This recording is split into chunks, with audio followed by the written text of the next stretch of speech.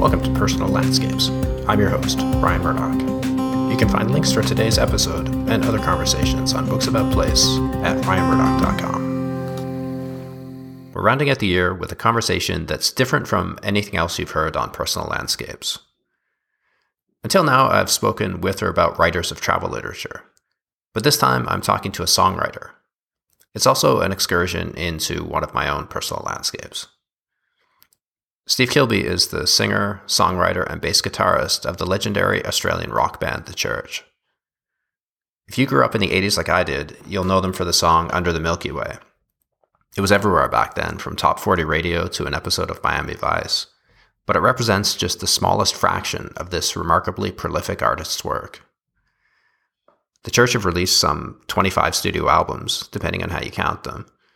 And Steve has also made at least 19 solo albums and has collaborated on over 20 albums with a wide range of artists and more one-off songs than I can count. He's had his visual art exhibited in both Australia and America, and he's published several volumes of poetry. He's also written a wonderful memoir called Something Quite Peculiar that paints a picture of life in Australia in the 1960s and 70s and tells the story of what it's like to master a craft, to play in bands, and to ride the roller coaster of fame. I wanted to talk to him here on the podcast because Steve's work was the single biggest influence on my own development as a writer. He also gave me a dose of encouragement in those early days of magazine features when I was struggling to break through. So we reference a lot of songs, albums, and books in our conversation. I can't include them here for fear of being flagged for copyright issues, even though it's his own work. But I've put links to all of them in the show notes, which you'll find on my blog, ryanmurdoch.com. I highly recommend giving some of them a listen, especially if you're not familiar with Steve's work. We discuss writing and lyrics, songs about place, the dangers of fame, and how music can recall our most intense experiences with vividness and immediacy. You'll join us midstream as Steve tells me what it was like to emigrate to Australia at age 3 and the strange new world he found himself in.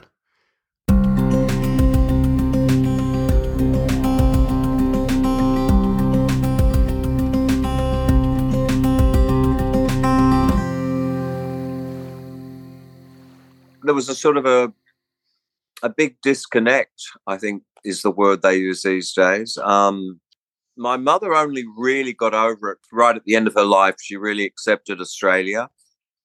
She was always talking about this place called home. I'm going home. We're going to buy a ticket. We're going to go home.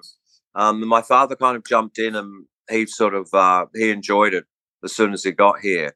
And he realized in England, in London, he was just another sort of Cockney geezer, but in Australia, that had some value.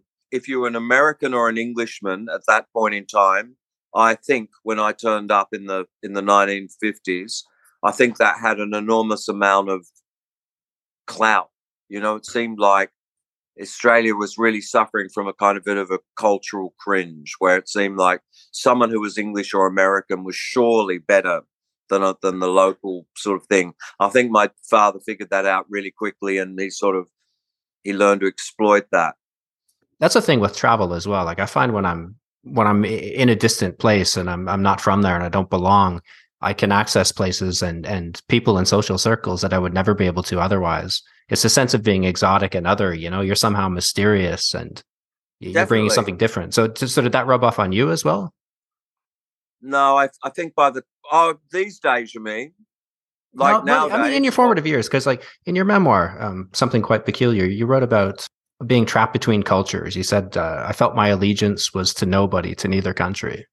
Yeah. Yeah, I guess so. Yeah, I didn't really feel English. I didn't really feel Australian. I think, traveling around, I never feel really at home. And I think that sort of being a stranger, being a foreigner, you can maybe naively claim a kind of an innocence if you've kind of broken the local mores or you've sort of, you haven't behaved properly. You can sort of go, I didn't know. I'm just, I don't know what It's funny because my brother just bought a house down that way where we first turned up, and I went and had breakfast with my daughter and my grandson yesterday, down in this city called Wollongong, where my parents turned up. We thought a lot about that and talked a lot about that. Because it's still a kind of a strange place down there. It's really different to Sydney. You wrote that your dad really did a lot to shape your early tastes in music as well, right? You Yeah. referenced some of his like Sinatra, Only the Lonely. Was that the album? We only had 2 records, and one of them was a Doris Day record. I don't know why he even had that. And another one was Frank Sinatra, Only the Lonely. And for a while there were only 2 records and a very small record player. I guess Only the Lonely got a few spins. Luckily, it was sort of an very accessible record, and it was for a number of reasons. It was and once again, I'm putting this all together myself. It seemed like up until that time, singers didn't kind of sing in a naturalistic voice. Could I be right? Could it have been up until, say, Frank Sinatra, maybe Bing Crosby before him, that male singers started to sing like, "Hey baby, I'm feeling sad." Before that, could it have been like, "Oh, no," or some sort of affectation of like country and western, or with a strange, like that. It seemed to me suddenly, I don't know if Frank Sinatra was aware of this, or I guess a musicologist could say, no, that isn't true. But it seems to me that at that point in time, Frank Sinatra started singing like an actual bloke. Like, I'm a bloke, I'm sad, and I'm singing in my own voice, and I'm singing conversationally. There's not a huge wall of artifice. And in fact, some of the songs sounded like he was singing to me. When it's 2:45, there's nobody here except you and me. I was really transported to that bar. All the things that happened on that record and the great lyrics were on that record. The bar was really high. I mean, someone had gone out and got Frank Sinatra all the very best love ballads, like torch songs, as we call them, The Broken Hearted, Loneliness. And there's the cover with him as a clown. Love's Made a Fool Out of Him. And there he is with the absolute cream of the lyricists and the songwriters, plus an absolute incredible arranger in Nelson Riddle, one of the very best arrangers that ever was.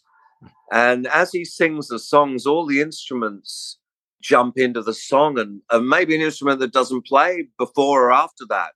And he sings, he's sad and he saw his girlfriend in the window or something, and a little flute might come in, or a harp, or the strings will sort of to make you feel this sense of worry and concern. So it was an absolute cracker of a record for me to start on. I don't know if it'd been something else I would have sort of identified so strongly and started thinking about it.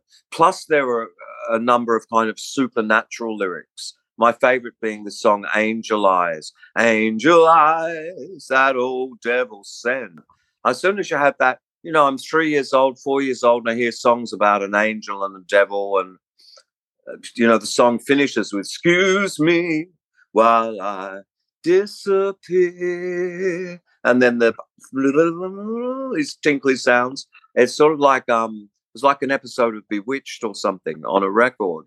So I started thinking about all of this stuff when he played this record, and my dad would be talking about this guy Frankie as if he knew him, as if he, like he was his mate.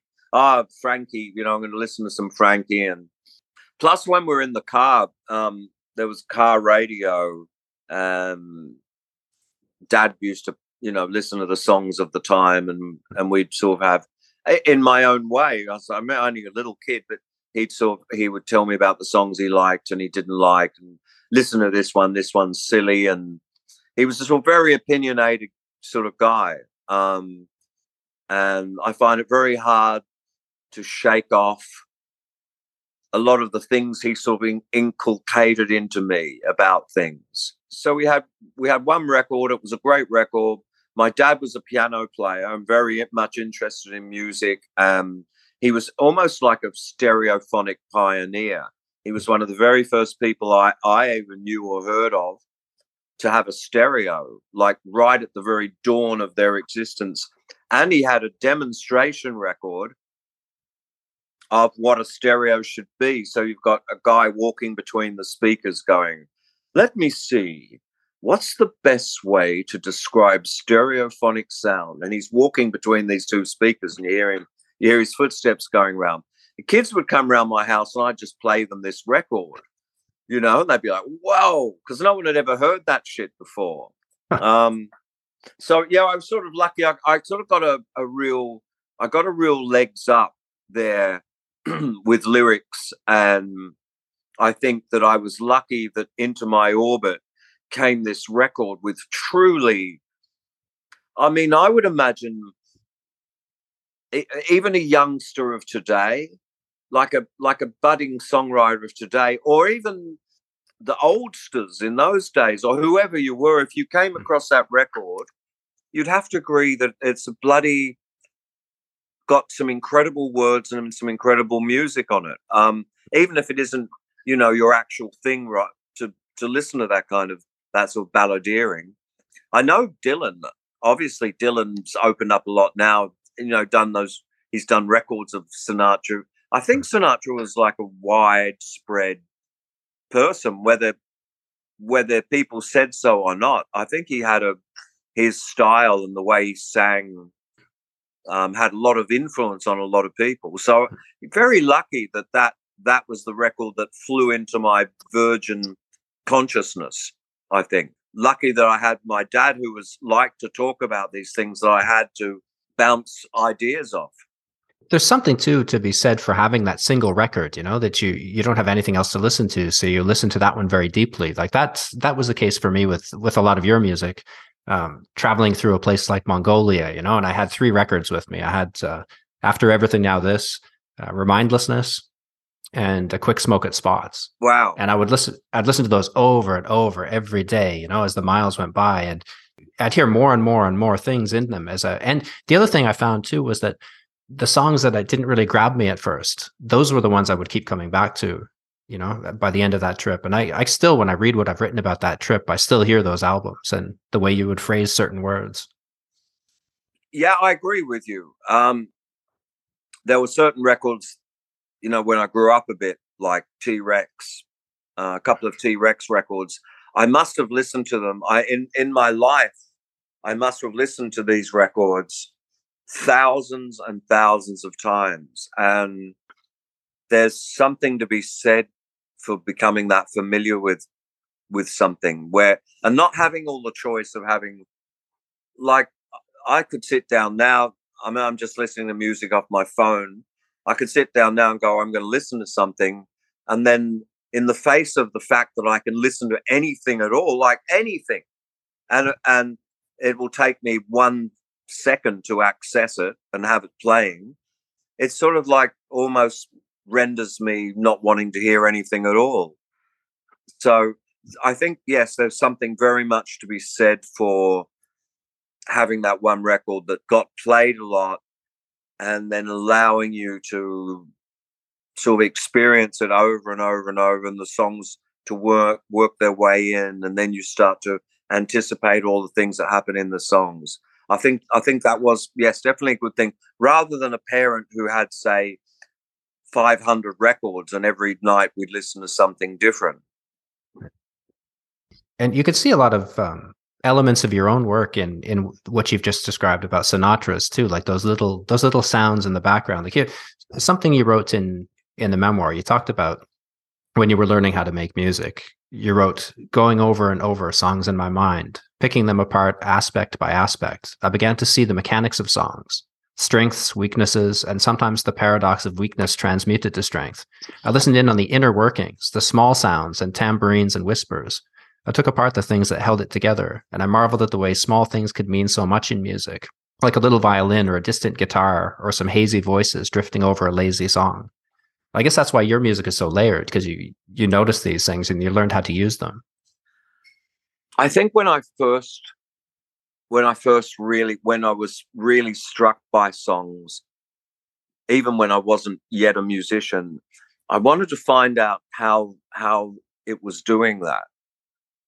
I think just like if you go out to dinner with a chef and the food comes out and everyone goes, "Oh, that's nice," but a chef will be thinking, how the fuck did the sauce taste like that?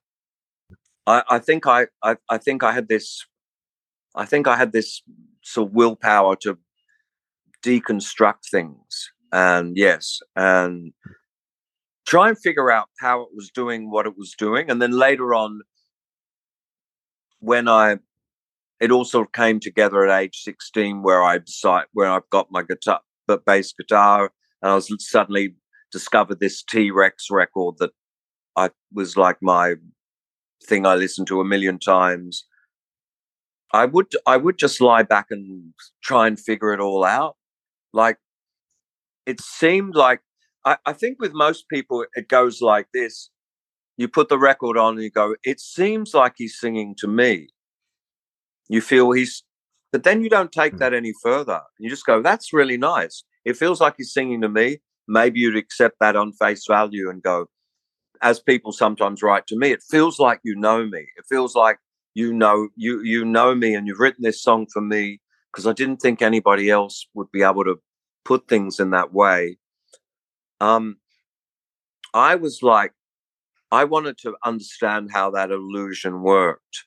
I wanted to understand how could a guy who obviously doesn't know me, or he doesn't know how I think or what I want or what I believe in, how is he pulling this off that when I hear his record, I feel that he's singing directly to me? And I sort of worked hard at analyzing that, how that was done. I used to love to fall asleep listening to records. You know how people say, oh, you put these tapes on of learning French and you fall asleep and French is playing. When you wake up, you can speak French. I did a lot of that. I did a lot of falling asleep to music, and sort of somehow in that state, I learned more about it. So yes, I was very analytical, trying to figure it all out. I sort of feel, perhaps arrogantly, that gave me the jump on anybody else I knew, because it seems very few people. It took a long time before I met anybody else. I met lots of guys. There were lots of guys in my neighborhood playing guitar and playing bass and hitting drum kits and sort of singing, but none of them sort of questioned where it was all coming from.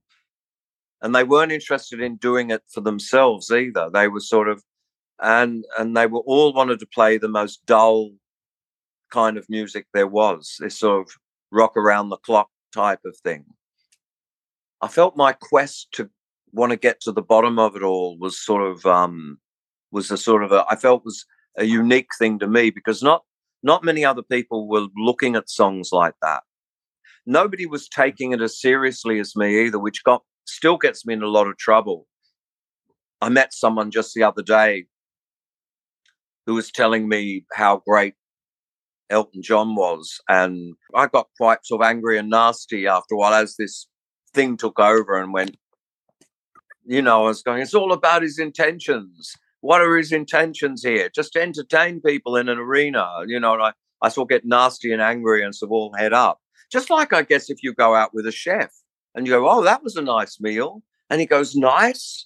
You think, you dare serve up potatoes like that? You know what I mean? So people who specialize in industries, sort of have been in them all their life, they sort of have different standards of how they want things to be. I was very much caught up in the whole songwriting thing, just as much as being a musician. Or it seemed to me that that the songs themselves were the most important and wonderful thing, not the playing of them. We used to have lots of arguments in the church where Marty and Peter would say, oh, listen to this wonderful guitar. And I go, yeah, but listen to what that singer's singing. And they go, oh, just ignore that. I can't ignore that. I can't ignore a stupid singer and all those stupid words just because someone's going over the back. Au contraire, I would be like, they'd be going, listen to that horrible guitar work. And I'd be, yes, but listen to what the singer's singing. It seemed to me that the song and the singer was the important thing, not so much what all the instruments were doing around it. Although, of course, there's all those brilliant cases where it all matches up. You've got a brilliant song and a brilliant singer and a brilliant instrumental section, but not always. You said that you felt maybe arrogant saying that you started looking at songs earlier than everybody else and trying to deconstruct them. But I don't think it's arrogance. I mean, you put in a lot of hard work. You wrote about in your early days of playing in bands, years before the church. You would play a show in Sydney and then go back to your house and there'd be a party going on downstairs, but you'd go upstairs and sit in a room and compose songs on a 4-track tape machine. And you talked about, how learning how to get reverb, by looping the tape a certain way and learning how to double track your voice and all these things. I mean, that is a really painstaking, incredibly slow process to build what you built. It's really amazing. Well, thank you. I'm glad somebody appreciates all that. We had an argument once in the church. I can still see we were driving down this coast, coming back from a gig in Queensland, and it was dawning on the whole band that the songwriter was the guy who made all the money.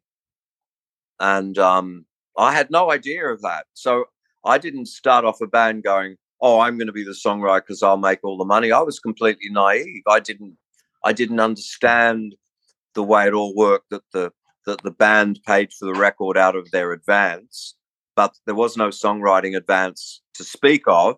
That at least the record wasn't connected to that. So when the money started rolling in, I started making money straight away, whereas the band often didn't make any money at all. Me included in the band as one of the players, we didn't earn any money because we were paying off the $100,000 or whatever it cost to make our record. And one of the guitarists said, this is fucked up. We've spent all these years learning to play guitar. That isn't represented in how the money is spread out. And yet you were just a guy. Actually, one of them said you were an idiot in a room with a tape recorder and now you're making all the money. So when we were doing the real job of figuring out how to play guitar, and that is a real job, and I could understand where they were coming from. Now here we all are in our sort of early 20s, and the discipline you learned is paying off in spades. But us who learned to go, we're sort of like, we're not making any money. So I've often wanted to call my next record "An Idiot in a Room with a Tape Recorder," because I guess that's what in many ways, that's what I was. I was an idiot in a room with a tape recorder, fiddling around with sounds and recording and stuff, instead of like, a guy paying his dues by learning how to play guitar like Eric Clapton or something. So how long would you say that process took? Like when you started fiddling around with this 4-track machine until you had songs that you could actually record and perform that were any good, say? Probably a year. I got it in 1977. It was one of the very first ones in Australia. It was like a turning point in my life. I can still remember sitting at work and I'd put the deposit on it and I'd borrowed the money from the bank. It was a lot of money. And before that, I'd been in recording studios and there was this terrible attitude in there where they weren't trying to help you do what you wanted to do at all. Mm-hmm. They were preserving their hegemony over this mysterious machine and all these mysterious buttons. And you'd sort of like, oh, I was hoping, no, you're not doing that. Why not? Oh, and so, but I'd like to know, can't do that. We haven't got any time, we have to, blah, blah, blah. And I was like, their attitude and the language they used and all of this stuff, I felt like the few times I did go in recording studios, in big ones and small ones, I went in a couple of big ones when I got record deals that never amounted to anything. Plus, I went into small studios in Canberra where there was a guy with a 4-track, but it was always the same thing. They seemed like they were the enemy, and they were very combative towards me. So when I got the machine, and TEAC made these available so you could do this at home, I'd say it probably took me a complete year to do anything that was even worth listening to. And then probably another year, I started writing some of the songs that got onto the Church's first album. I remember when I first wrote Chrome Injury, and I had da da da da da da da da, and I had a thing going boom, boom, and I remember I was thinking, wow, I'm getting somewhere. But what it also did, beyond actually being able to write those songs, it meant that when we finally got our record deal, and when we finally got into a proper studio again with an engineer and a producer, I was no longer so easily bullied and cowed by these guys. And when they said, "Oh no, you can't do that," I go, "Yes, you can." And what do you mean? No, we do it like this. This is what we'll do. But you can't have the, one of the bees in my bonnet was in those days, if there was any sort of lead guitar line, that suddenly had to come up really loud, and the other stuff had to go down really quiet to make room for it. And my thing was, no, that's supposed to be sunk in there. What do you mean? You've got to hear it. No, but I don't want you to hear it. I want that in there with the guitar chords so it all becomes one thing. Oh, no, mate, you can't do that. And I remember sitting there. It might be in my book. I can't remember all my anecdotes now, but I was actually sitting in there fingering wrestling with a guy, and I had my finger on top of my little finger on top of a fader, and he had his thumb underneath, and we're looking at each other as he's trying to push the lead guitar up and I'm trying to push it down, and we're looking at each other over this fader as we're wrestling over this fucking thing. Luckily, because everybody liked my demos, as soon as I started doing some good stuff, people going, "Wow, how are you doing that?" I was armed with the confidence that when I went in the studio, it's like I'd be in there going, "I've been making records for 30 years, mate. You can't." And I go, I don't fucking care. This is what I want. I want to have that vocal like that. I don't want to have that on there. I don't want this to sound like this. I want to do it this way. This is my process. This is how I'm going to do things. And then it would work out, because the song that I brought in on my cassette that everybody liked, I'd be sort of like, well, if you like that, you've got to listen to me. This is the way. You can't just throw it all out the window now. And so even when Bob Clearmountain turned up on our second record, he said I was one of the most difficult people he'd ever worked with. And I was, because I knew what I wanted to do. And I wasn't just, up until then, the musicians were all like, some guy go, "No, you can't do that. You've got to do this." And I go, "Oh, okay. You must know." And then everyone would get home with their tape and put it in when they got home that night and go, "Fuck, why does it sound so abysmal? It's nothing like what I wanted." So what I'm most thankful for to the machine that I bought was that it gave me the language to be able to talk to these people, and knowing what I wanted, knowing that this sound that was created by three different things, even if they couldn't hear it and they didn't want to do it that way, in the end, I would usually prevail. Our early records sounded mostly the way I wanted them to sound. And I was very stuck on my ideas of what I wanted the guitars to be like and how the vocals should be and stuff like that. So I was very, very thankful. Otherwise, it's different now. When you go in the studio, the engineers, I don't think they're so bad as they were. They were really, back in the late 70s and the early 80s, they weren't there to please you.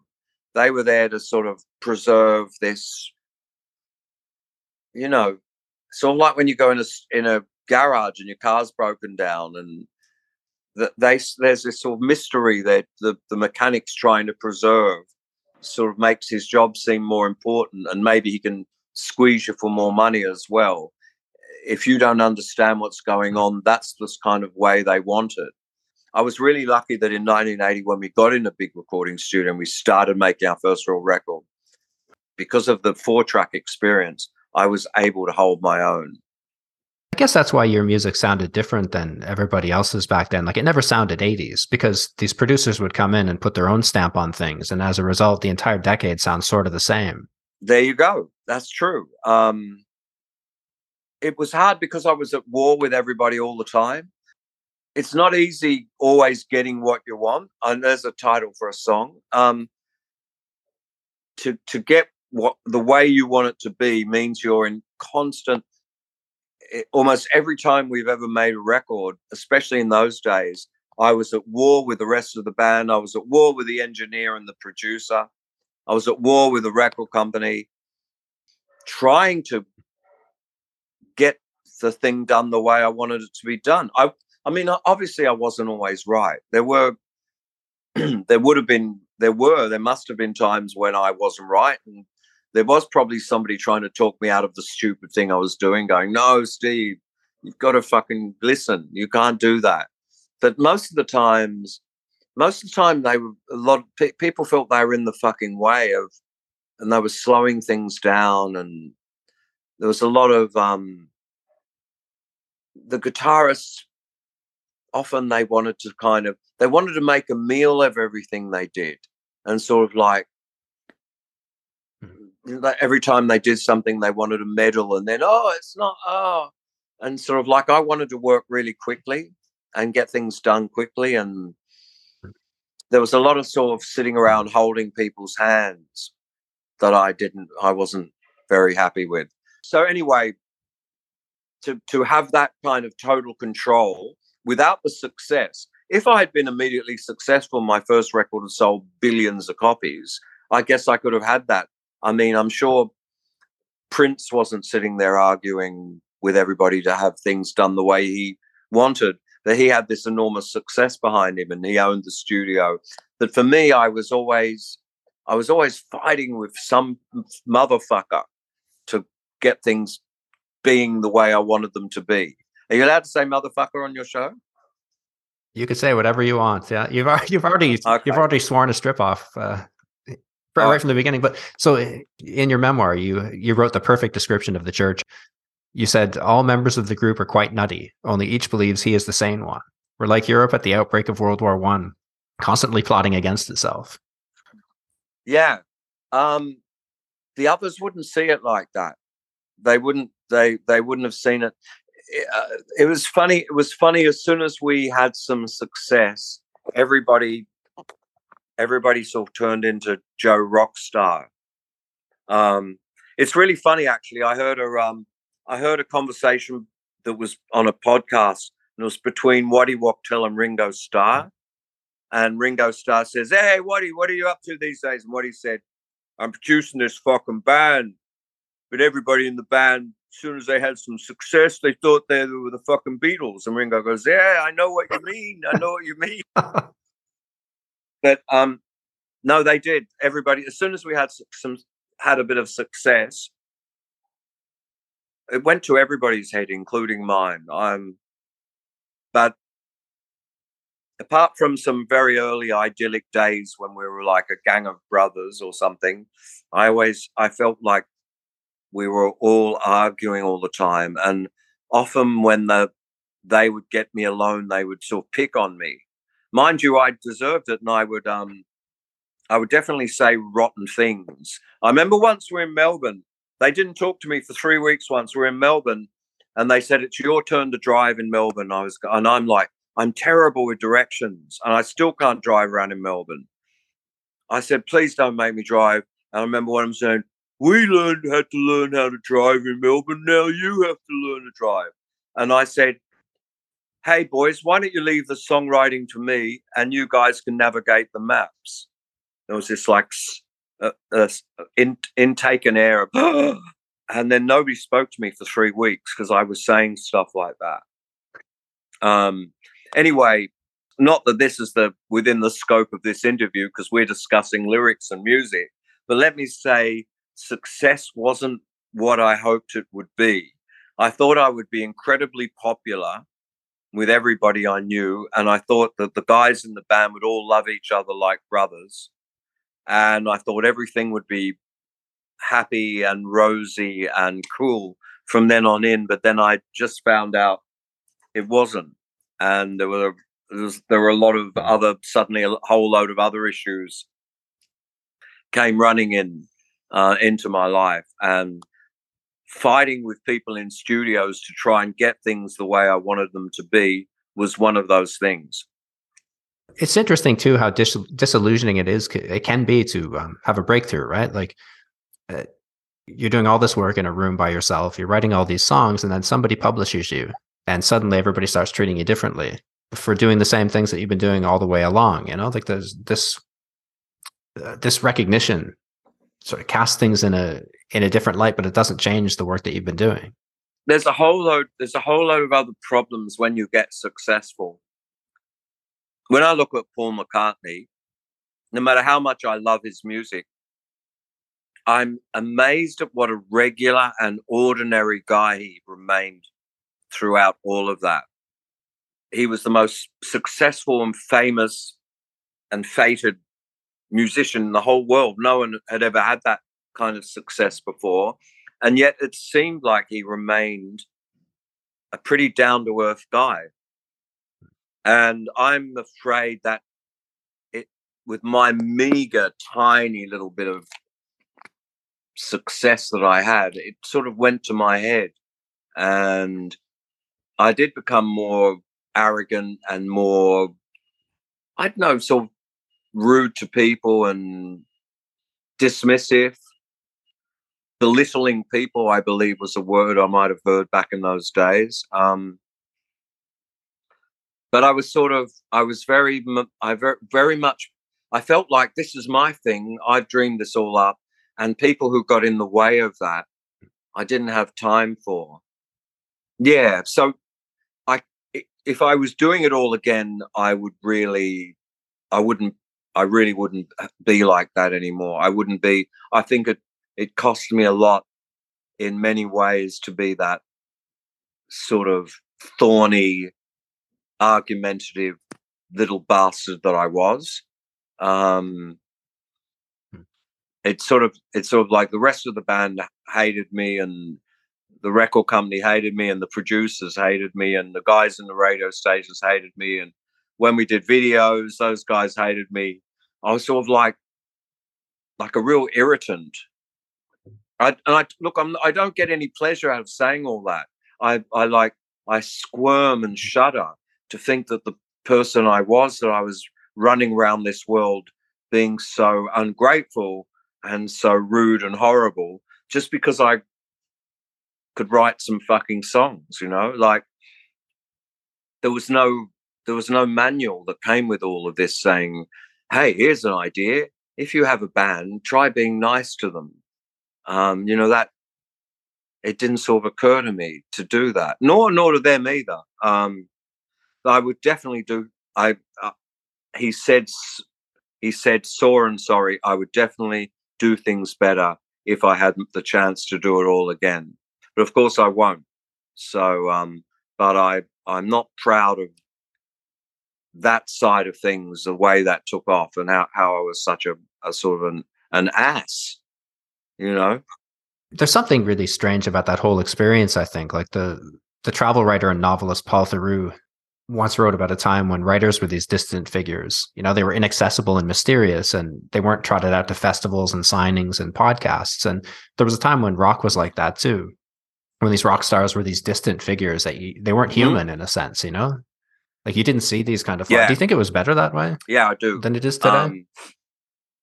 I think actually I just read a whole book about that. It was like saying it was a book of the death of the rock star, saying now the most famous rock star in the world, you can look at his Instagram and there he is sitting at home feeding the dog and taking the kids for a drive, and all that accessibility to everything. And you don't even have to walk down the record shop anymore to find the records. They're all there.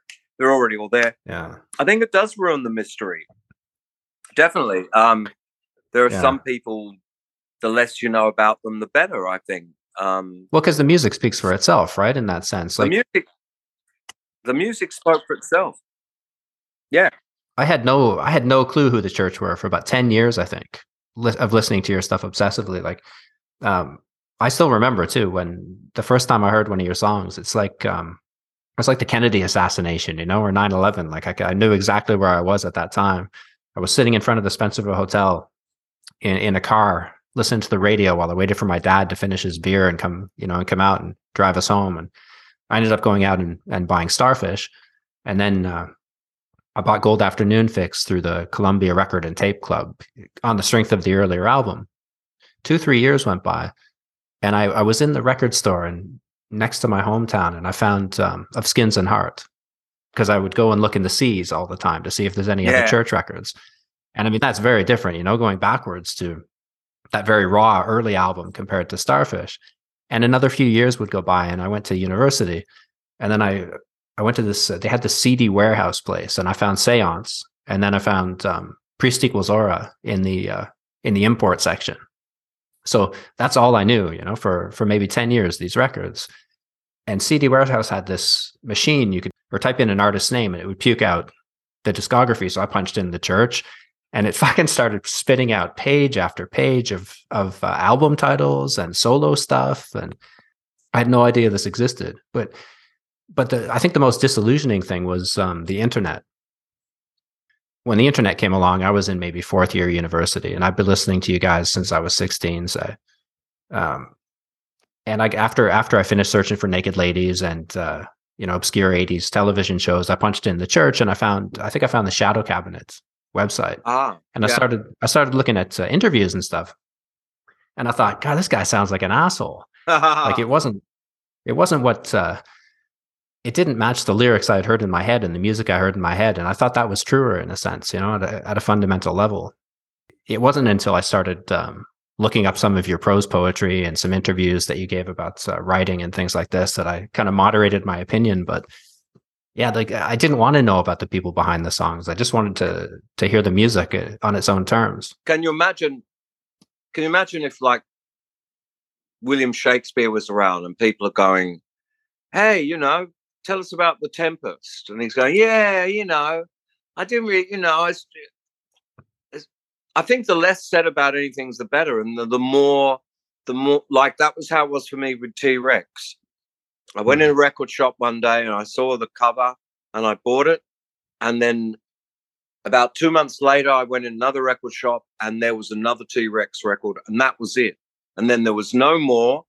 The music magazines weren't writing about them. There was nothing you could look up or access or find out, and you were just stuck with these two records. And it was sort of without all that information of Mark Bolan and what his real name was and what he'd done and what he thought about this and what he thought about that, and just having these two things, I think that's the best way for anything to ever be. And that is also the way it will never, ever be again. As long as we have the internet, as soon as a movie comes out, as soon as someone writes a book, as soon as someone puts out a film, suddenly there's full access. You can see the guy and his wife and his children and where he lives and the sort of car he drives and the name of his caboodle. It's suddenly it's all there. So there definitely was something to be said for that mystery. It's true what you said. I sort of worked really hard to create all this mystery, and then every interview I did, I shot the mystery down by being whatever I was being at the time, an arrogant twerp or a sort of washed up junkie or whatever the fuck I was being when over the course of those 40 years, I was sort of disillusioning people about the music and the songs and stuff. Things appearing in a vacuum definitely is the best way. Something you don't know anything about is definitely has more room to sort of resonate and be all the things you want it to be, a lot more than something where you can instantly know everything. But I can't see how that's ever going to stop now. you could be a singer that comes out of nowhere, makes a record, and becomes really successful. And even if that singer doesn't do any interviews himself, or it's still all there, there's still all the information about who he is and what his real name was, and everything you want to know is kind of, you can find out these days, even without the person aiding and abetting the process by, doing an interview. But yeah, I totally agree with you. And the church were definitely one of those, probably the less you knew about it, the better it was, for sure. Well, yeah, definitely. In terms of your songs, I like that you always refused to explain what the lyrics were about, because I didn't want to know what was going through your head when you wrote these songs, or if they referenced something in your life. I was concerned with the feelings and images they called up in my own mind. Yeah, and they worked really well. Like, you've described it as like a portal into your own mind, an abstract canvas for people to lose themselves in. Yeah, the sort of lyrics you write. Yeah, the less you know, the better, for sure. Absolutely. You go and see a magician, you see him pull the rabbit out of the hat. That's it. There's no more. The more that you see, and the more he tells you, and the more it's explained, and the more angles you look for, and it all gets ruined by all of that sort of thinking about how these different singers I liked, different songwriters, by analyzing how they made this stuff seem to appear in my own mind. I sort of figured out the way I could do that in my own way. I could sort of, the combination of music and words, I could have that effect, like a portal into somebody's mind. That's what I was very much wanting to do. And all the stuff around it ruins it. But we already know that. Yeah. Yeah. So in terms of writing lyrics, like, when I was starting out as a writer, I dissected the work of Lawrence Durrell, the author of the Alexandria Quartet, and Paul Theroux and Henry Miller and Kerouac. I read everything they wrote, and then I read their collections of letters and biographies, and then critical studies about their work to see if I agreed with it or not, or if I'd missed anything. That taught me a lot. But the single biggest influence for me, as you know, was your work. I listened to your stuff late at night with headphones, with a printed sheet of lyrics in front of me, and I paid attention to how the way you sang a word would change the tone of the images forming in my head. Like, it gave me an innate sense of the rhythm of words, and I hear that rhythm and pacing when I'm editing now. It just sort of becomes intuitive, and I got that from listening to your music. How did you learn to write lyrics? Did you follow a similar process of dissecting other lyricists? I mean, that's what I did. I'd listen to, especially, it struck me that when I discovered Marc Bolan, that he would have very many simple phrases. He'd have a phrase, "Is it love that makes us rock?" And in anybody else's mouth, that would just sound absurd, and I would have sneered at that. How did Marc Bolan pull that off, to sing "Is it love that makes us rock"? And you realize that it's not just the words you write, but it's the way you sing them. Marc Bolan pronounced the word zebra in English as zebra. I ride upon my zebra. And that's suddenly just that strange that he would use the American pronunciation of that. It made it sound more exotic. I would think about things like that for forever. The rhythm, elongating the vowels, mispronunciation. I also noted that a lot of Rolling Stone songs, I couldn't really hear the lyrics. A lot of Rolling Stone songs, if you go and listen to them, the really classic ones, the lyrics sound right up the back, sort of half buried under the music. And I've sort of realized as well that there's a certain something to be said for not understanding all the lyrics.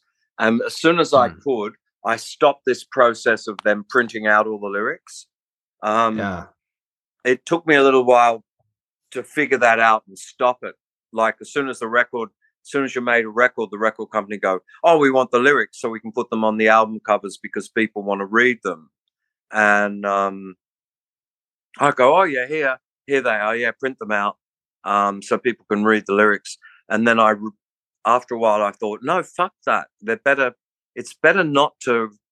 That the lyrics can work better if you never see them all written down. Of course, you gain by having them all written down. You gain clarity and." People know exactly what you're singing, but there's something really to be said for a song going past and you can never really understand what they're singing. So all the time I was being a serious kind of songwriter and that I wanted to be, and I was always thinking about ambiguity and how things should be sung. But I think it took me a long time before I wrote anything I was really happy with. Well into the church.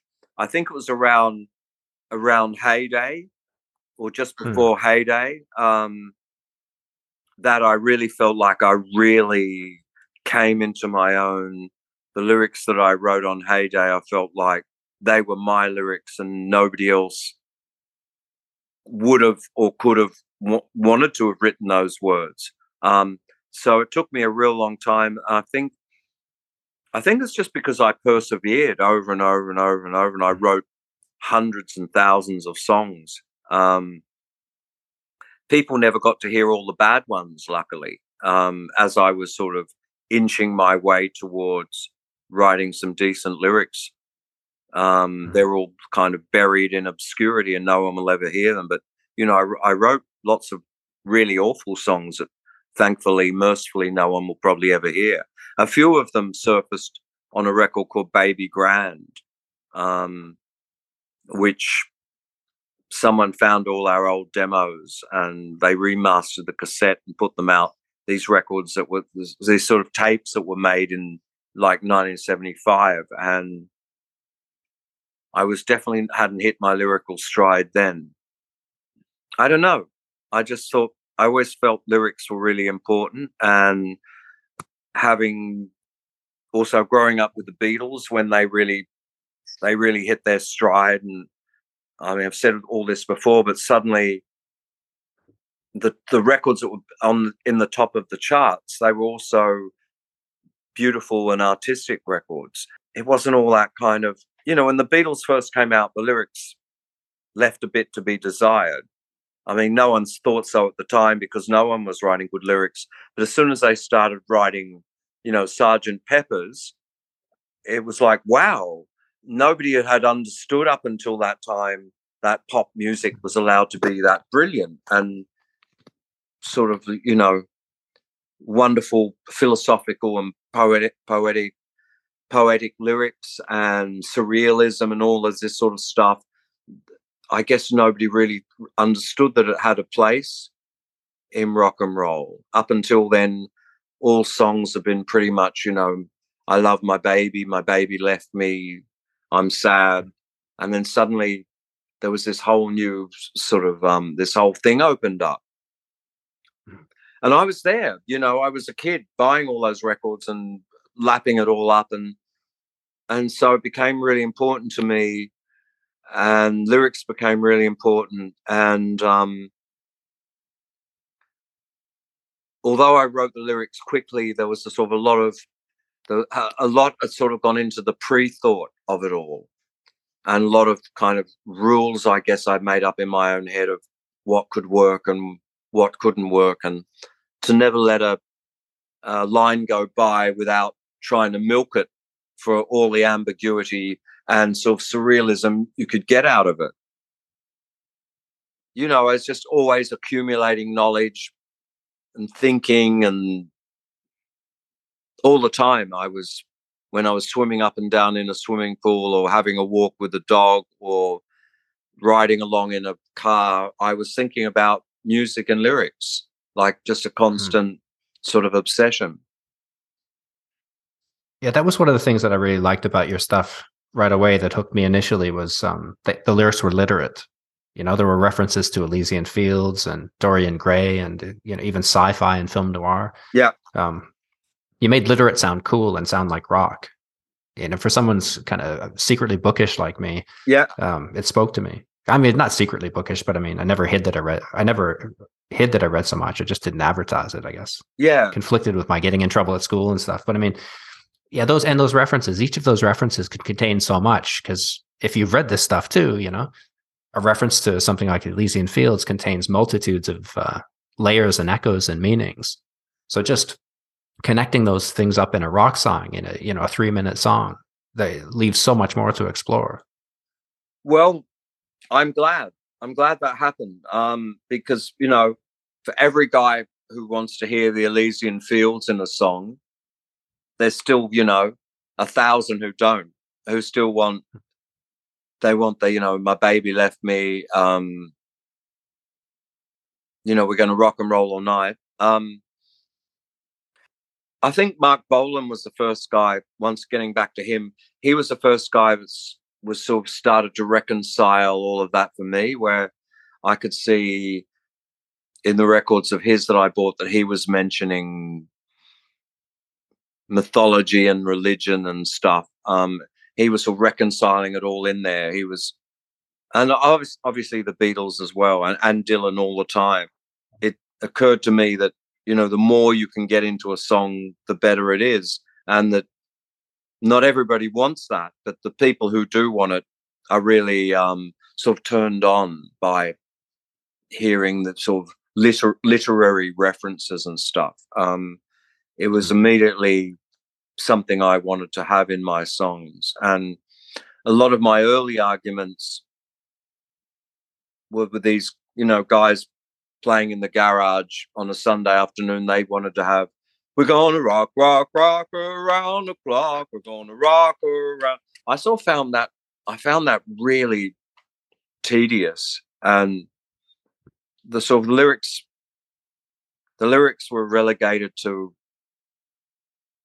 they were just some words to sing, but they didn't have any real sort of meaning or anything. And when I started to strike, music where the words really did, to me, have some meaning or some anti-meaning, some kind of impenetrable meaning, the way they were being sung, coming from behind a wall of distance and irony or detachment or something, that really had a big effect on me. And I always wanted to do more and more and more with the lyrics and music,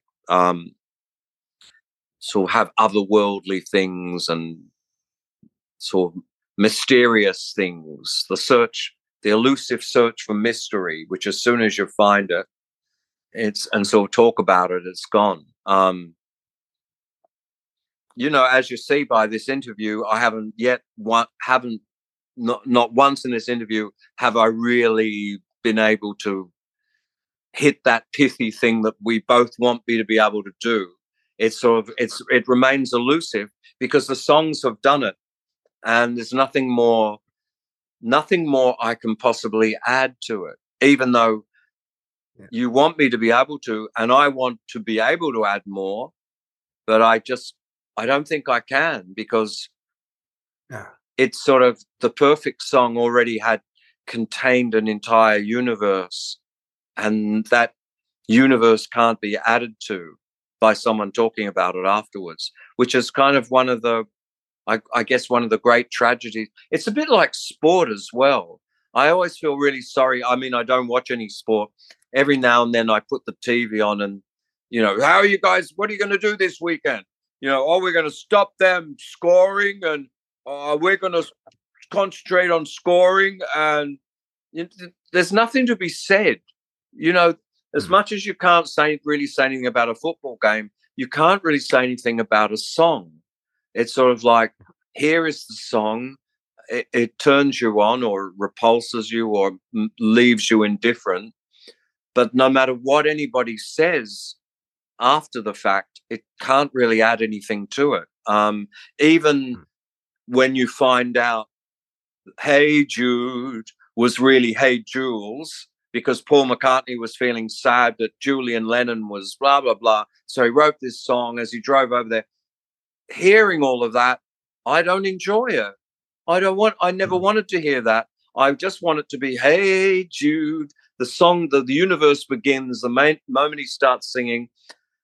I thought I wanted to know all about it, but when I find out, and this goes for every mystery like this, just like where did the rabbit come from out of the hat? Why did you write that lyric? Why did the guy play that note?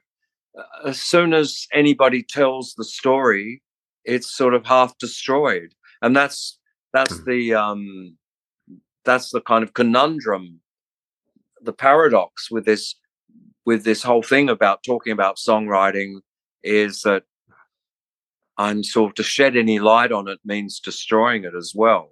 The best thing I could possibly do would be to drop dead and then never do another interview, and then maybe in 20 years, I will sort of achieve that mystery I've always been going for. Like Ian Curtis from Joy Division. He could never ruin any of this for anybody. You've got, I went and saw Peter Hook play. Peter Hook from Joy Division and New Order. He played the first two Joy Division albums in their entirety. Once again, I couldn't really quite understand what all the lyrics were.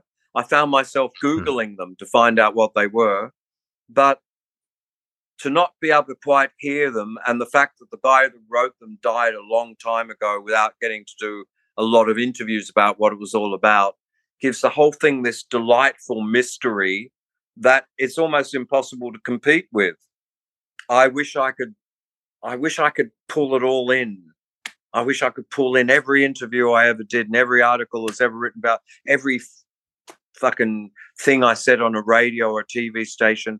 I wish it was all gone and I could have I could be like a virgin in the fact that I'd never ever said what any of my songs were. Nobody knew what any of the lyrics were, or nobody knew that I arrived in Australia with my father, who was a migrant, who thought that the butter was too expensive in England. And, but that would be, that is the optimum way for art to work, I think, to not know anything about it.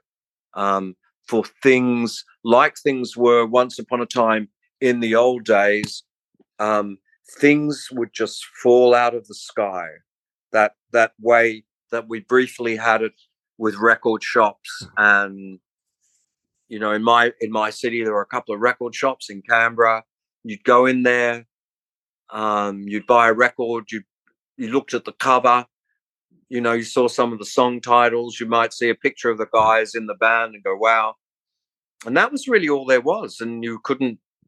There was no great library of information to access. I think there's something massive to be said for that. Yeah. You hit on it exactly. Like, the stuff can't be explained descriptively. The music somehow, your music, when I first encountered it, it somehow evoked exactly how I felt, deep down in the innermost self that no one else saw, like that sense of aching nostalgia. Yeah. The sense of regret time passing, the melancholy of being human and 15 on a warm summer night at 2 a.m. when you're standing at the end of your parents' driveway looking down the street and everybody's asleep, the city's asleep, that feeling, that you get there. Your music seemed to nail that. It's the first time I heard it, I thought, fuck, this guy knows exactly what that is and what that feels like. But I don't think you can do that in prose. You had a really good go at it right then, actually. I was seeing it all as you were saying that. That is a feeling, that feeling right there. I think you can nail it with prose. I think you can nail that in a film. I think you can nail that with a poem. I think you can nail it with a song. And that feeling there, and many other feelings along those lines, were what I was trying to do. And it's strange, but for every person like you that wants that in a song, there, as I say, there's a million, there's 1,000 million that don't want that they don't want longing or mystery or yearning or strangeness or dislocation or deja vu or all of these things I'm trying to get in my songs. Yeah, well, let them listen to something else. That music isn't for them. I know, but the other music that they do want seems so much more popular than those things that you and I are looking for. And that's the real mystery, is why.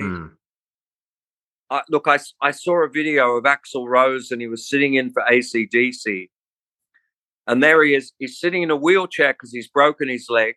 This great big sort of fat and bloated man with strange hairstyle, and he's sitting there and he's going, "Shoot to kill, aim to thrill. Shoot to kill, aim to thrill," in this cartoon voice. And in a field below him, 60,000 German boys are just going off their brain, like having the best time ever and punching doing their cymbal and having a real party. And I'm at a loss to explain that to myself. I'm like, why? What is it I can't understand? And why don't people want yearning and longing and standing at the edge of your parents' drive on a warm summer night? Why is it hardly anybody wants that, and everybody wants this other really ridiculous, stupid thing? I will never know. But just it was like the kids in my garage on Sunday afternoon who wanted rock round the clock, 2 and 3, rockin' then and so will we. I'm like, why the fuck do you want to do this? And that's just what they wanted. And the yearning and the longing and all of that, not many people want it. They still don't, and they don't. They don't want it in films, and they don't want it in books, and they don't want it in their life.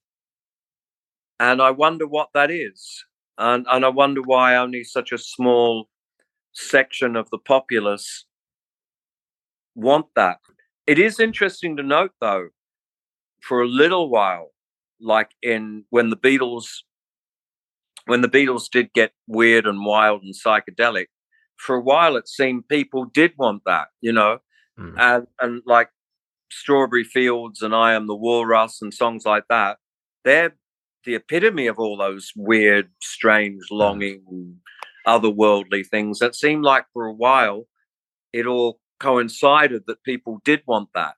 And for me, as a kid, I breathed a sigh of relief and thought, well, that's the end of all that garbage from the 50s,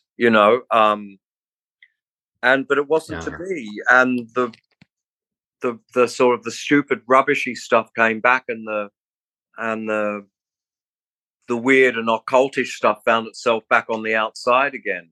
Well, it seemed like there was a place for that sort of thing in the 80s still, like a lot of the silly music and the shallow music came back in spades in the 80s, but there were these kind of shoegazer rock and all the stuff on the fringes that was a bit more sophisticated. I would say at any point in time, if you were to meet the equivalent of me or you in 2023, if you met some young guy who was at the forefront of making this music or writing about it, they would beg to differ with us and go, no, you're wrong. There are people making this weird and wonderful and strange and mystical music. You just don't know about them. And I think in the 80s, you were young enough and hip enough that you still had your ears open, and you were reading the reviews, or you were looking for it and searching it out, and you were finding this stuff in amongst all the dross. I would venture that it's still probably the same, that if you could somehow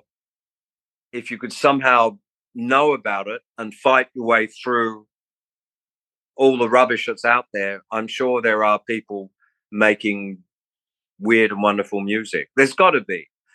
There's like, it's heartening to me that there are now some TV shows in this huge plethora of stuff that's available now on Netflix and Apple Plus. Every now and then someone is making a show about reincarnation or time travel or something that is sort of different, the sort of things that I was trying to write about.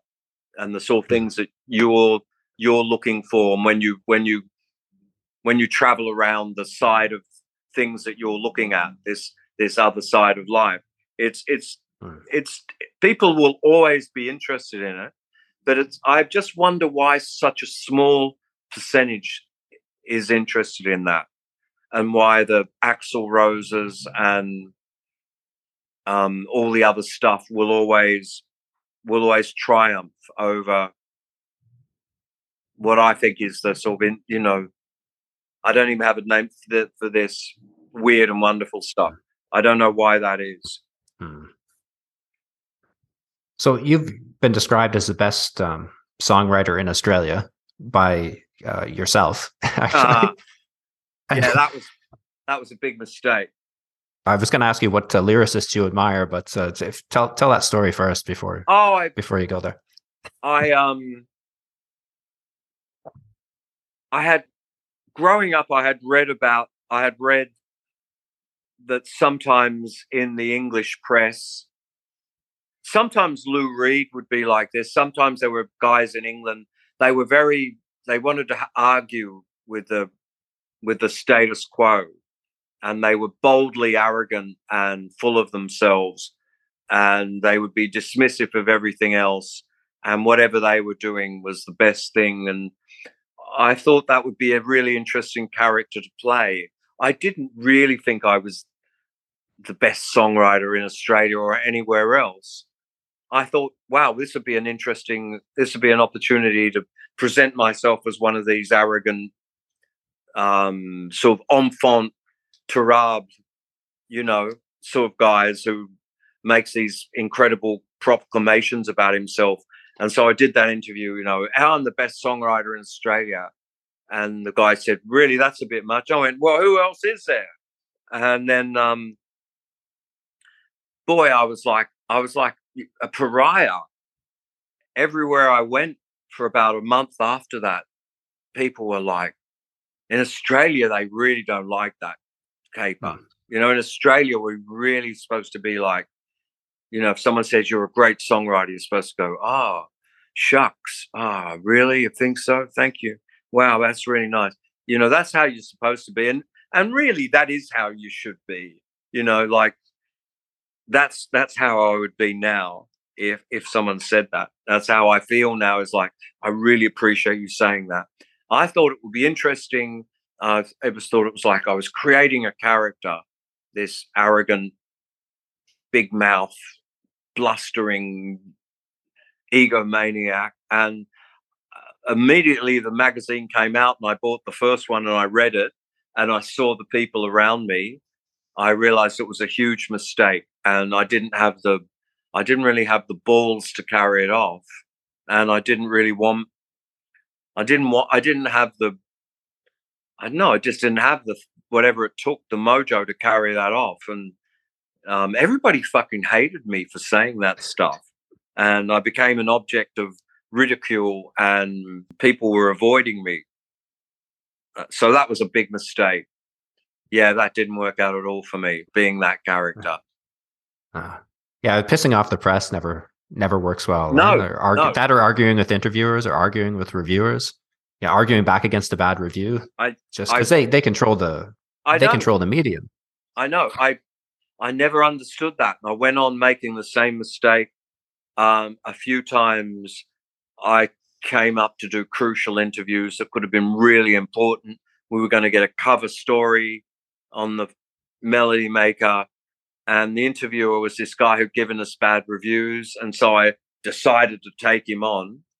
And when you see in print, I'll take you on. And I really thought, and the guy just went, no, he just pulled the whole thing. There was no article, there was no cover, there was no review, and there was nothing. And that happened a few times to the church, and wasn't always me either that blew it.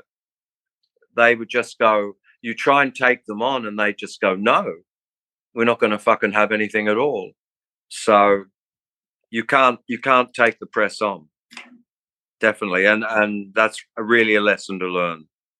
So songs can evoke place through their lyrics and sound, and they can evoke place because they remind us of a time in our past.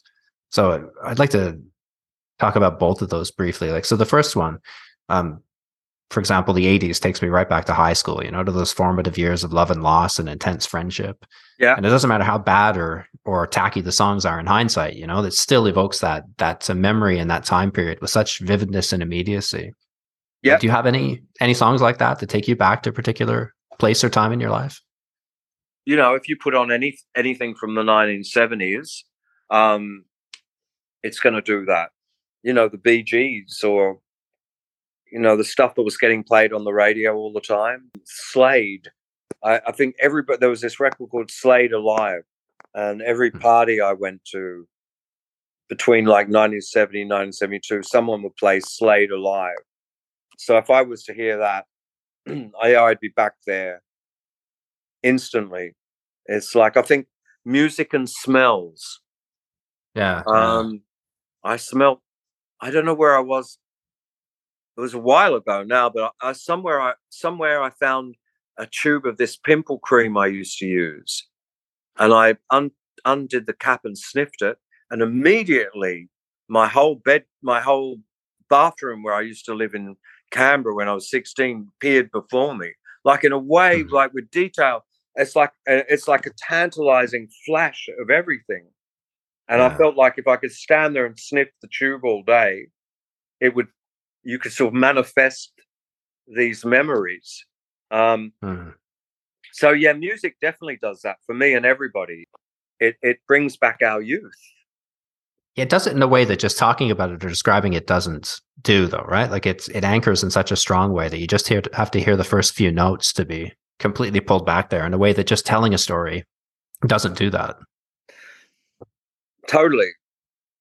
Why there's such a huge market, for musical. There are stations only play the 80s, and everybody driving along listen to the 80s when that song comes on, and the people driving along listen to the 70s, and there's Peter Frampton going wow wow wow wow wow wow, and suddenly you're back there and you're young and your mum and dad are still alive and your dog's still alive and you still got that car, and it brings it all back. That's definitely what it does. They're experimenting with music in treatment of people with dementia.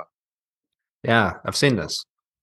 And I saw it firsthand with my own mother. I had been doing a gig somewhere near her retirement village in her early days of dementia, and I turned up, and she didn't really know who I was, or she didn't know what was going on. And I whipped out my guitar and played Under the Milky Way.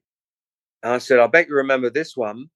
And the words were coming to her, and something quite peculiar, and eyes were getting wide, and she was singing along with it. And I could see it was capable of penetrating areas that the rest of the mind had sort of locked off a long time ago. She didn't know who I was. I couldn't remember anything, but this song she could remember.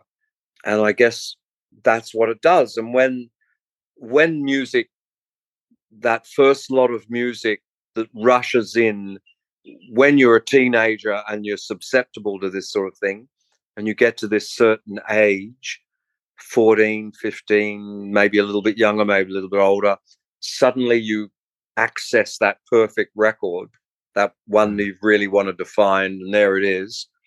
It won't matter.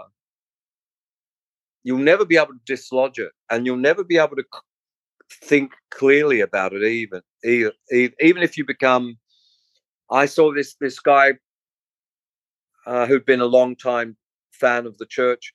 He's got a master's degree in classical music, and he came in while we were rehearsing, and he was going to do some classical arrangements for our music.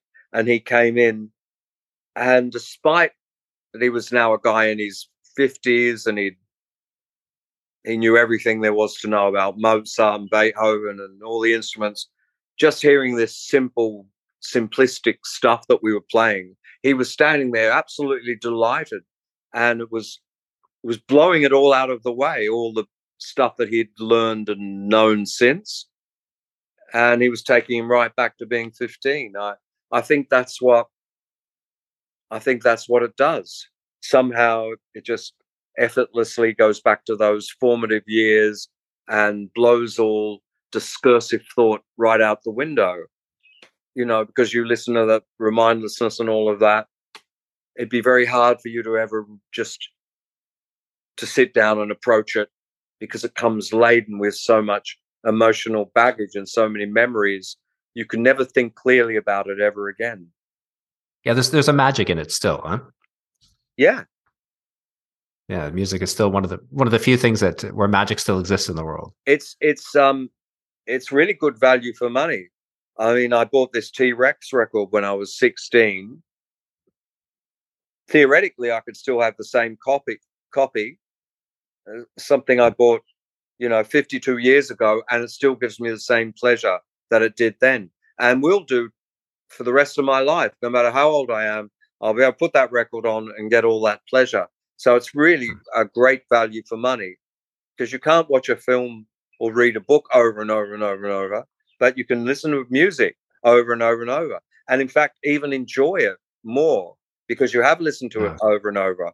So it's definitely as a sort of a source of entertainment and pleasure.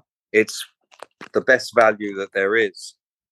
So do you find yourself drawn back to that stuff more than listening to something new, for example?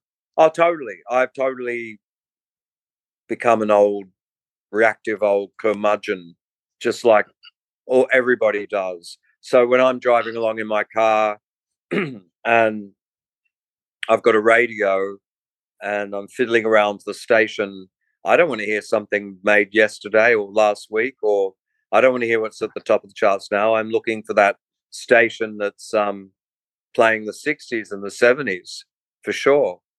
That's what I want to hear. That's the stuff that gives me pleasure. And inside myself, I'm disappointed that I've turned into that, such a nostalgic old coot.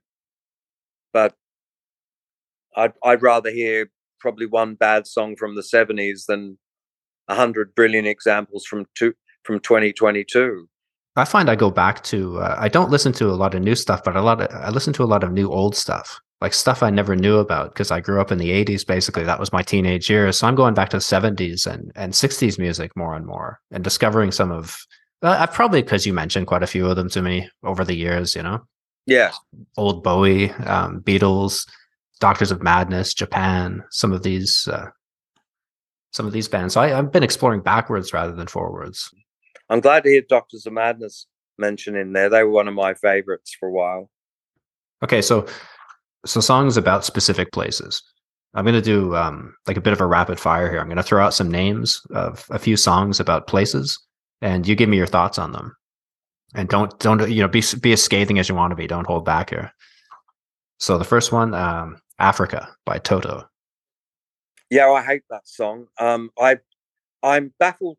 It's strange. It's strange that I have to ask myself. It seems so bizarre, that line, "I bless the rains down in Africa."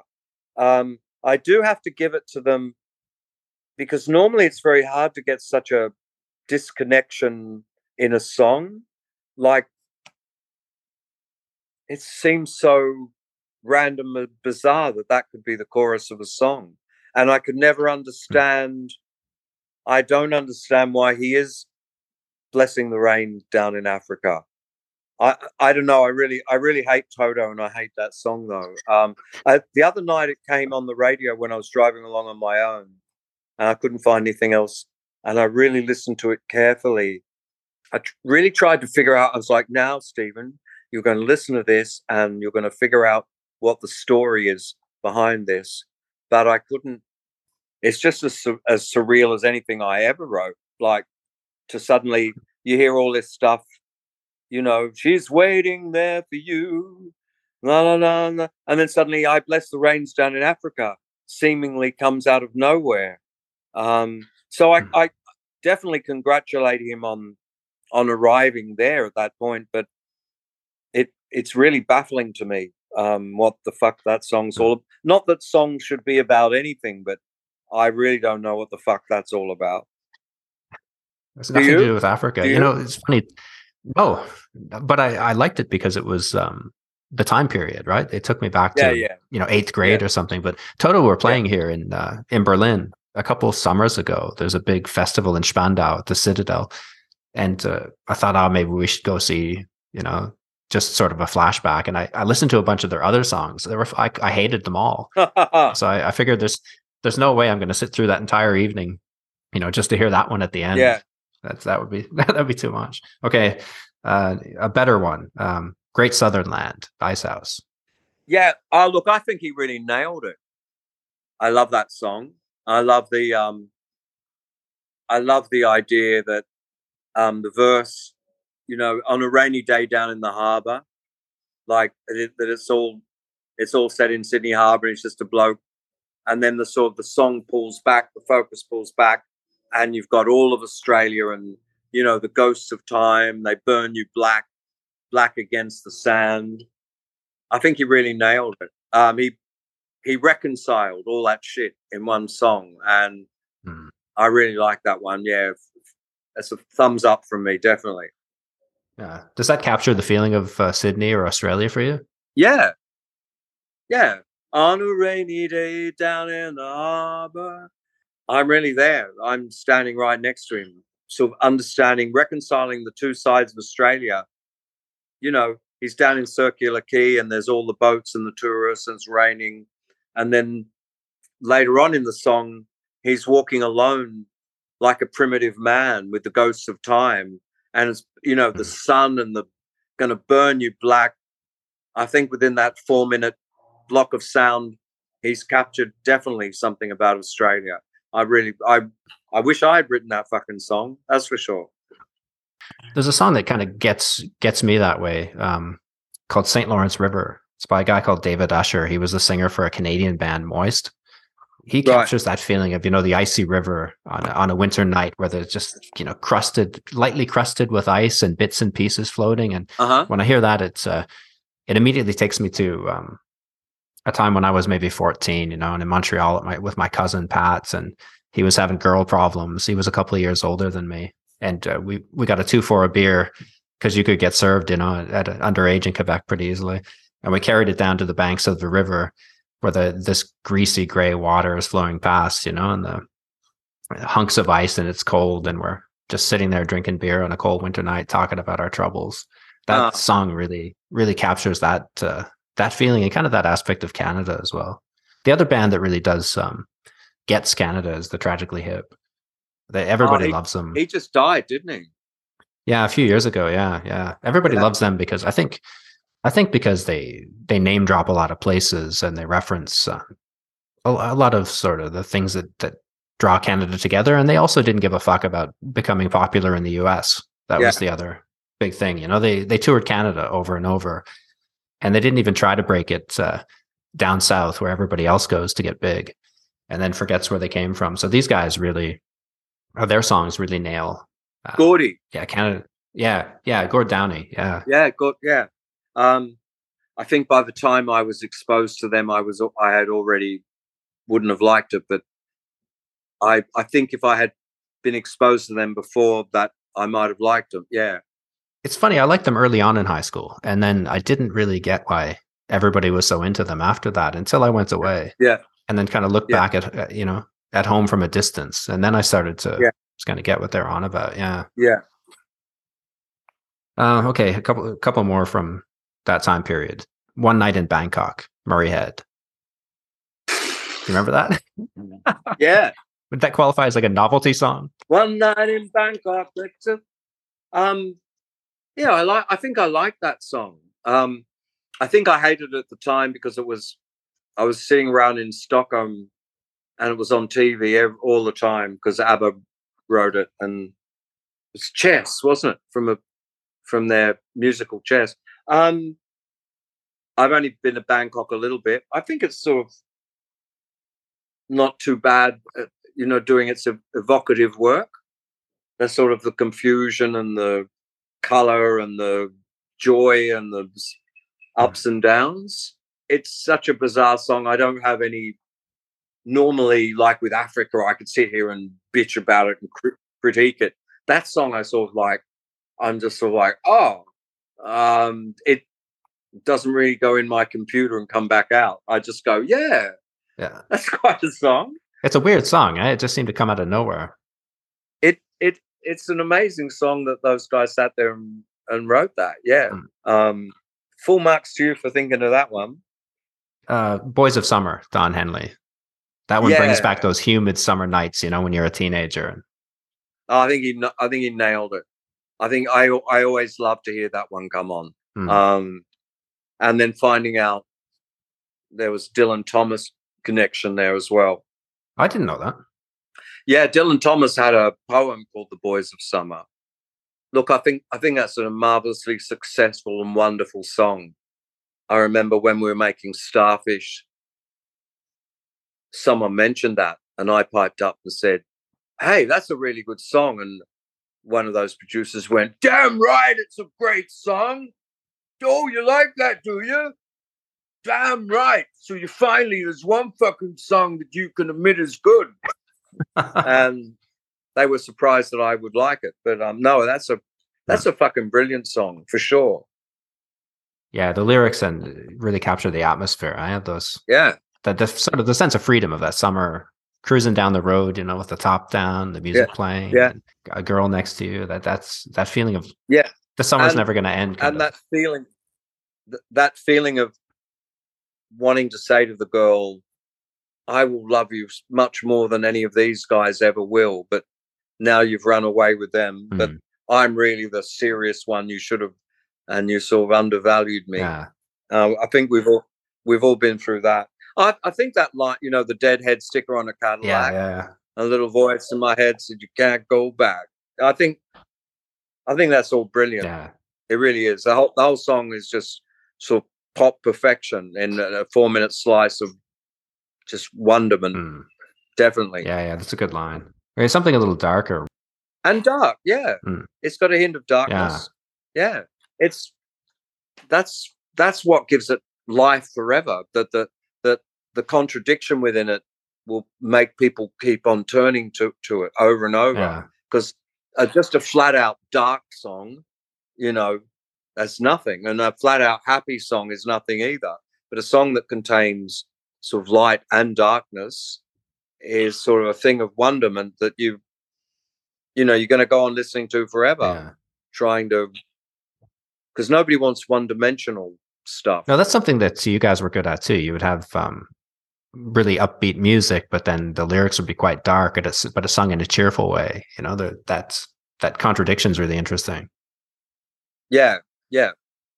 Or having some really sort of highbrow lyrics followed by just a sort of mundane line delivered in a really cynical way. Like saying, was it Mistress was like that, right? Yeah. Talking about this halo you wear in your head, and then you haven't seen one of those for years. Just the counterpoint of that is really cool. Oh, good. I think, like a song, if a song can take you a lot of places within 4 minutes, like,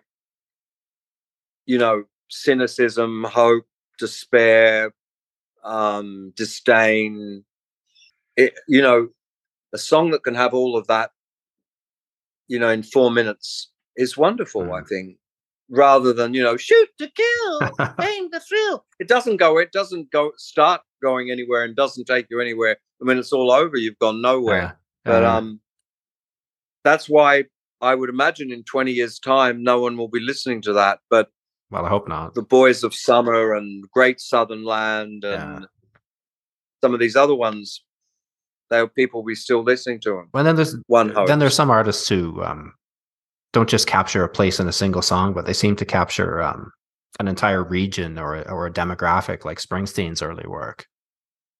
Yep. Yeah. What did you think about that? Totally. I remember when I had a girlfriend, and I said, when we first met up, I said, "Who are you listening to?" She said, "Bruce Springsteen." It was like right at the beginning, just before Born to Run came out and was a huge success. And I remember going around her place and she's played the album Born to Run, but it was before it was really successful. It was sort of had come out and it took a little bit. And I realized this guy had, when the album was over, he had sort of mapped and claimed an entire shtick which is the hardest thing in the world to do, is when you first start out this sort of area that becomes yours. But he definitely had that. As epitomized, my favorite song was Backstreets. Yeah.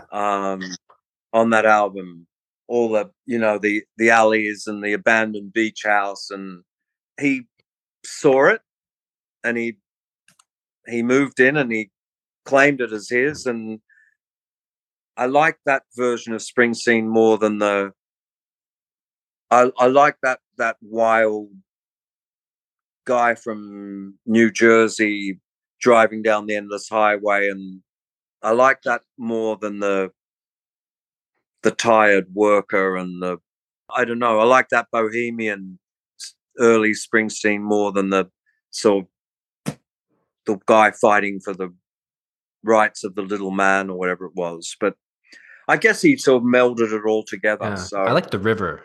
Do you remember that one? The River. Yeah, where the guy from the factory town who is dating this girl, knocks her up, and his whole future is sort of charted out in this depressing way. That for my 19th birthday, I got a wedding, a union card and a wedding code. Union card and a wedding. Yeah. I'm from a 4,000 person town, and it's like that.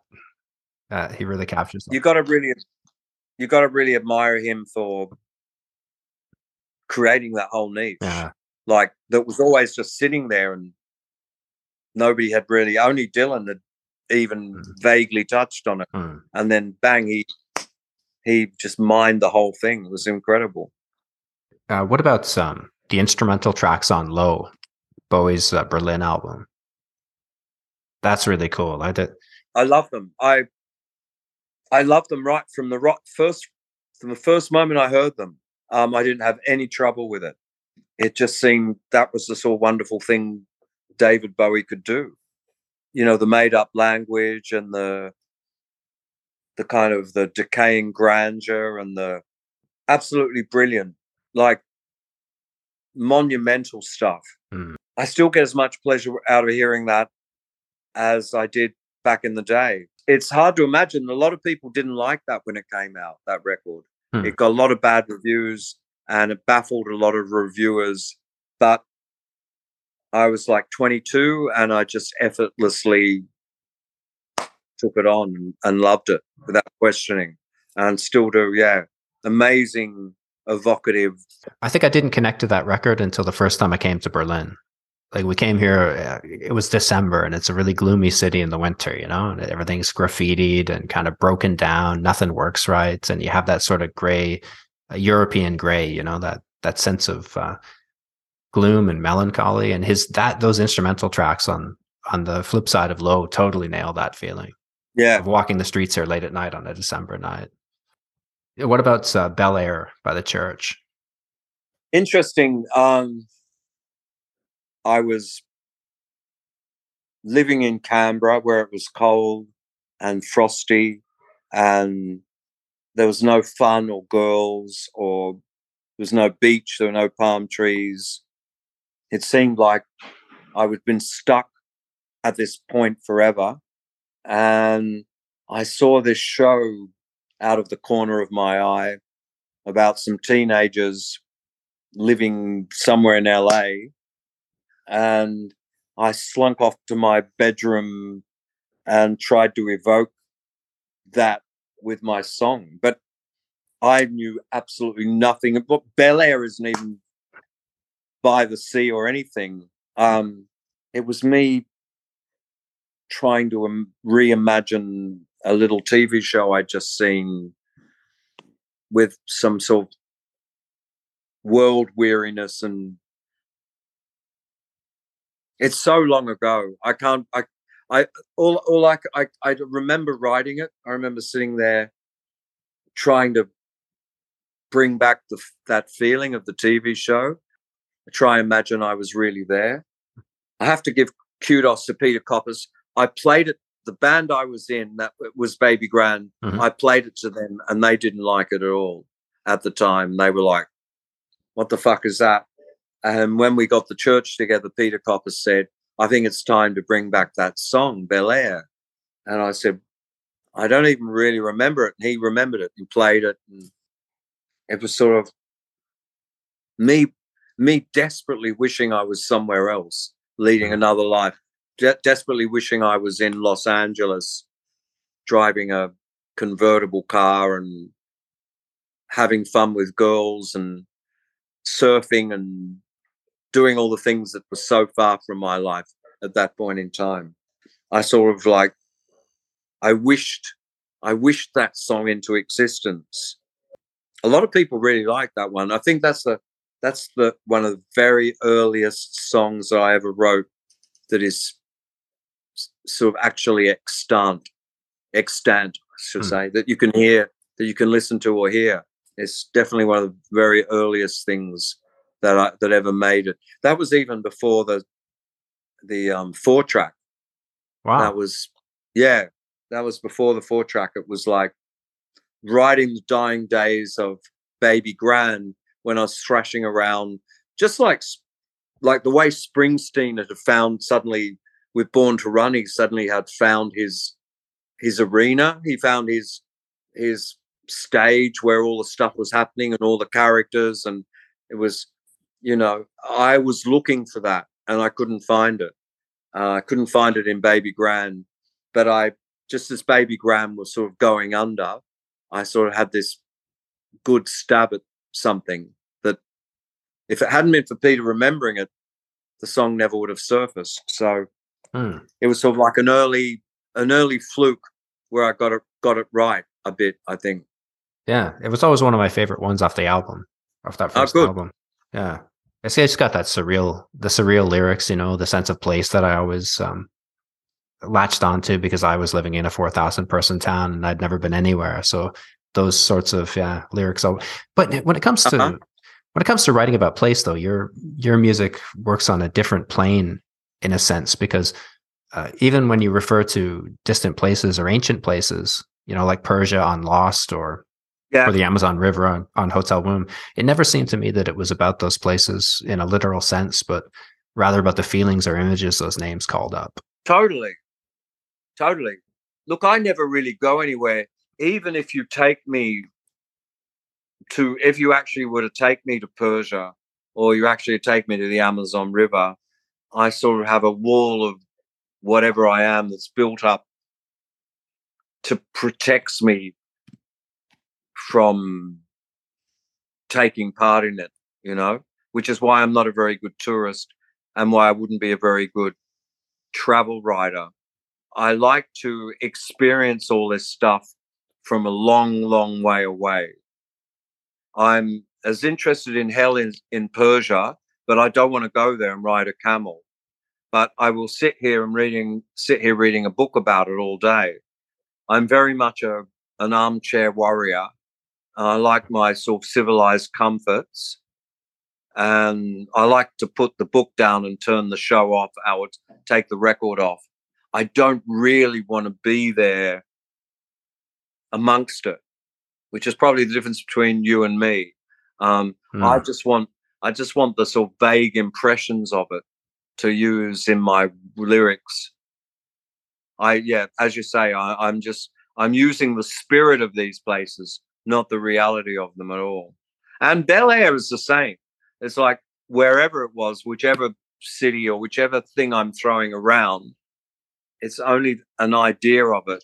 It's never the real thing, It works on the same level that some of your other songs work in the sense of using these vague lyrics to convey a feeling or a sense of longing or wonder for these places. Like those names themselves convey so much. They're so layered with meaning. They do. They do. Yeah. And it's funny how Persia has got so much wallop and Iran has none. Yeah. Do you want to read a book on Iran? No. You want to read a book on Persia? Yeah, that sounds interesting. I guess Siam and Thailand is the same. Like, there's a lot of places like that. The old, whatever it used to be seems a lot more interesting than whatever it is now. Yeah, that's true. Old place names on maps always evoke that for me too. Yeah. The Slave Coast or the Gold Coast or Burma rather than Myanmar. Yeah, look, I'm not much of a traveler. I'm not much of a tourist. Sit at home and think about Persia, but heaven forbid I'd actually have to fucking go there. Travel by thought, I guess. Huh? I don't think I go down very well. Okay, so before I let you go, Yeah. tell me about your new album, the New Church album. You've said it's a concept album. Okay. The New Church album is a kind of a vague concept. It's about it's set in 2054, which is 100 years after I was born. The biggest rock star in the world is a guy called Eros Zeta, and he has a band called the Perfume Guitars, and he lives in Antarctica, which is one of the few relatively habitable places left. And he hears about he's sort of dried up artistically. He can't write any new songs, and he hears that a woman in Korea. It used to be North Korea till an American friend of mine read the synopsis and said, "Steve, get rid of the North Korea. They ain't gonna like that. The people go fucking nuts about North Korea." So I've changed it to Korea. And I said, "Look, I'm changing it to Korea." And he said, "That's good." He said it leaves the ambiguity open that maybe those North and South have reconciled in the intervening years. So it was North Korea, but a woman in Korea has invented this machine called the Hypnagogue, and because it's sort of a rundown future. It's like a future where everything's kind of falling apart and broken down. She's invented this kind of machine that helps people drag songs out of their head. Songwriters who can no longer write songs. She's got this machine, and she's having a lot of success with it, and they're having a lot of hits with the music that is being written by the Hypnagogue, but it has some deleterious effect on the people who listen to it, which is never specified. It's just the bare bones of a story that he goes to Korea to work with her. They fall in love. It has disastrous consequences for them both, and the songs that it produces are bad for the people who listen to them. That's really it. And then there's like 13 or 14 songs sort of loosely stretched around that concept. So it's a very, very loose concept. It's not like Tommy, where everything sort of happens sequentially and this is happening and that's happening. And there's some little guides in the notes to the album to tell you what's happening in each song. But it's all, I hope, pleasantly vague. You wouldn't have to understand anything to enjoy it either. You could listen to the album and enjoy it without knowing any of that stuff that I just said. So you seem to be drawn to concept albums lately. Yeah. Like with 11 Women and Songs for Another Life. Yeah. Why all of a sudden this track? And I've done two with Martin Kennedy too.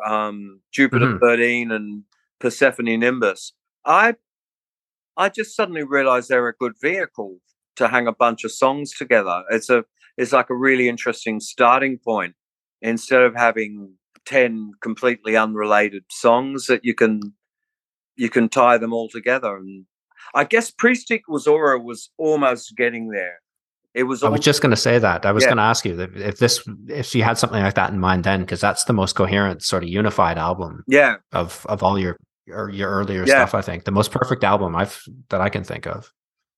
Well, the Hypnagogue is sort of like that. It's sort of like an incredibly vague concept, and you can discard the concept if you want, or you can do a lot more work in your own mind to make it all come alive. I imagine 100 people who listen to it, some of them will do some work to, now this is happening, and now that, and this is this, and this connects with that and that, and other people are like, I don't care about all that. I just like the sound of it. So that's really all it is. So has the way you approach making music changed, like from the days of big record companies and expensive studios in LA to the way you're doing it now? No, there's no attachment to a result anymore. It's strange. I often find myself arguing with guys when we're making records and they go, "Hey, this has got to be shorter." And I go, "Why?" And it's like, well, this is almost 5 minutes now. And I'm going, so what? Like, it's not going to get played on the radio. There's no executives who are going to have to give it the stamp of approval. It can be whatever we want it to be. There's still there's a bit of that, even with me, hangs over that. It's sort of like, oh, we've got to make it shorter. We've got to make it more concise and more punchy, and thinking in those sort of outmoded terms that no longer apply to us. There's a little bit of that still in there, but the way I still make music is just what I would have done in 1977 with my 4-track. I go in and I look for a sound, a riff or a feeling or a beat, or just the barest minimum to get me going, and I'm off and running, and I let it build up and I let it write itself. Like, so that still hasn't changed. And you still write the lyrics afterwards, after listening to the music? Yeah, very much so. And you said somewhere that you don't know where the words come from. They just, you hear the track a few times and then the song just sort of downloads into your head. I pretty much almost start singing. Like, so I hear the music and then I'll pretty much, often the first line will, she was lonely standing there, and I go, oh, that's the beginning. And then I'll start writing it all down. But at some point it just sort of comes from nowhere. Yeah. And then you get a little bit of an idea and then you can follow that, And how much do you revise afterwards? I very rarely revise it. Very, very, very rarely. This album, I did write some duff lyrics that I went back and revised. I wrote some lyrics I was really unhappy with, but I couldn't think of anything better. And then I gave it a long break and I went back in the studio and I could bear to get rid of them and write some new ones. Sometimes it's hard when you've written something to throw it away and put something else over there, but I managed to write some much better things than what was already there. I think in your memoir, you were talking about Earthed, the record you made to go along with the poems you'd written earlier. You said, like the book, the record's a bit of a grab bag of sounds. There's some very good stuff on there, and there's some stuff for aficionados only. Definitely. It was like, I love the idea of the album and the book, but typically I didn't follow through as much as I could or should have, which is a shame, as it was halfway there. But I wanted the book and record out there much more than I wanted to do the work of getting the material ready. That's me all over. Me all over. Great at dreaming up a grandiose idea, very bad at following through. And because I'm used to working with these fleeting little ideas that come quickly, like I write a song and it's all over in 5 minutes. The music and the words, it's all done. That makes it hard when you operate in such a mercurial sort of place to go, I'm going to have a book and I'm going to have music and it's all going to fit together. That can't happen so mercurially. That requires planning and revision and all those things I'm not very good at and sort of lose interest in really quickly. So I'm glad that I found my niche, which is to dream up stuff quickly and put it down and move away. And that's how my writing is, my prose. Not that I've done a lot lately, but that's how it would be. I'm not very good. And sometimes I read a proper book by a proper writer and I'm amazed at the work that's gone into it to conjure up everything they're conjuring up. It's not only got that quick mercurial grabbing at this and that, but behind it all is this huge job of concrete thinking. I'm not very good at that. Yeah. I'm so quickly. So definitely, I agree with myself. I wanted the idea of having a book and a record that went with it, and I wanted that. I wanted the achievement, but I didn't actually have the discipline to find out if I could do it properly, because it could have been it still could be an amazing idea, but there's a lot of work in that I don't know if I'm capable of. Even as I start to contemplate it, something in me goes, I think let's do something easier than that. I don't want to sit down and think about a book, you know. So I'm always, I think this pop music was a great place for me to be, and it's a great place for a lot of people to be. You can imply loads of shit you don't have to actually do. Like, I can write a song about Persia without knowing anything about Persia, without having been to Persia, without having met a Persian or knowing anything at all about it. But with the illusion of pop music, even to a guy who's actually like you, does travel around, sees the real thing, I can somehow, with this whimsy, I can capture something about it without really knowing anything about it at all. I think that's the beauty of, even with Toto, you know, in that 3-4 minute song, he blesses the rain down in Africa.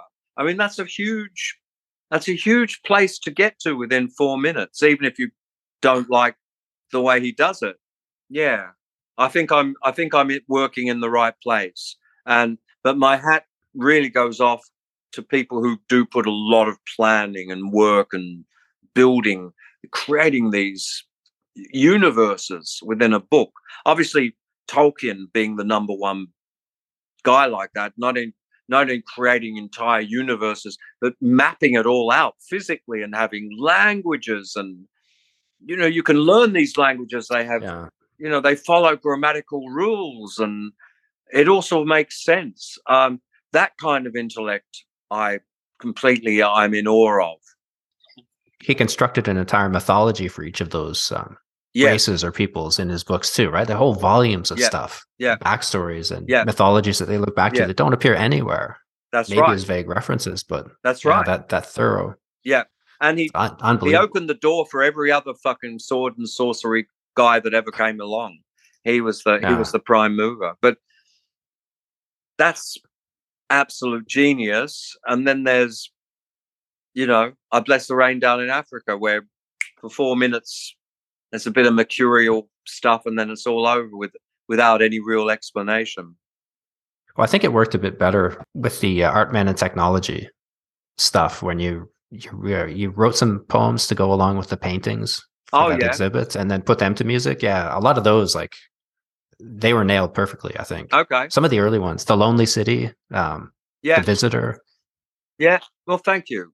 Those ones, the writing came together perfectly in those, I think. So whatever you were going for, maybe with Earth, I think you seem to have nailed it there. Well, thank you. Once again, you read it at a period of an age and a period when you probably didn't apply as much critical observation to it as you might if you encountered that book now.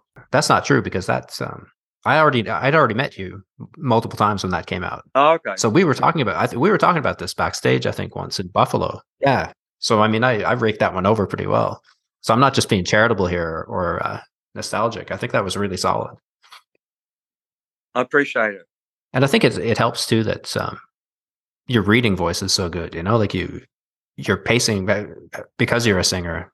The pacing of the words and the delivery of the poems is much better than, like, writers don't read their stuff aloud very well. Yeah, it's theoretically a really good idea to have something that is a poem and a song and a painting, and it really is. It is theoretically definitely a good idea if you can pull it off. Right now, I'm feeling really lazy, and the thought of having to try to do something like that right now makes me go, oh no, you know, I just want to get outside and have a swim. Yeah. Are you feeling energetic enough to read us out with a poem?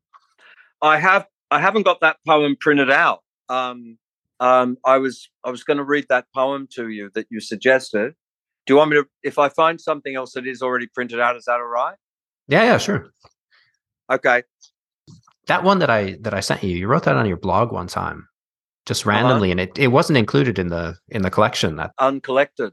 Let me for some reason that got missed. Yeah. Let me see if I can find something. Okay. I'm grasping at straws here. I found a little book I contributed to There's a poem here I haven't thought about since I wrote it. So I'm just going to give it to you. I'll be sort of exploring it myself along with you. All right. As I don't remember it all, okay? It's called My Life, the Poem, number 2. Shadows on a screen, hushed, whispered, close, warm, dust motes in silver fallout, the rushes, the first coming first, the second for the color, the third coming home, the forthcoming attractions. In the salty dark, the welcoming hit. In the pit of the orchestra, empty, desolate, but music lingering on and on. I could see it all at once, the cramped spaces, the magnitudes, the radii of clocks, round and round, pluperfect time, driven into this now, alleviation, antechamber of birth, waiting for my entrance, a cue, a prompt, a hand on the shoulder, pushing you out there. Then we're on, flickering margins, faces, voices, sounds, detection of movement, the performance as performance, applause, pause, more applause, then curtains for certain.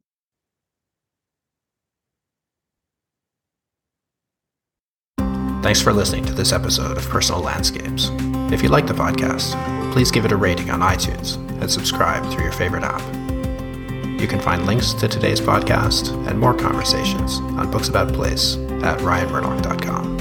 You'll also find a donate button if you'd like to contribute to the costs of the show. All donations are greatly appreciated.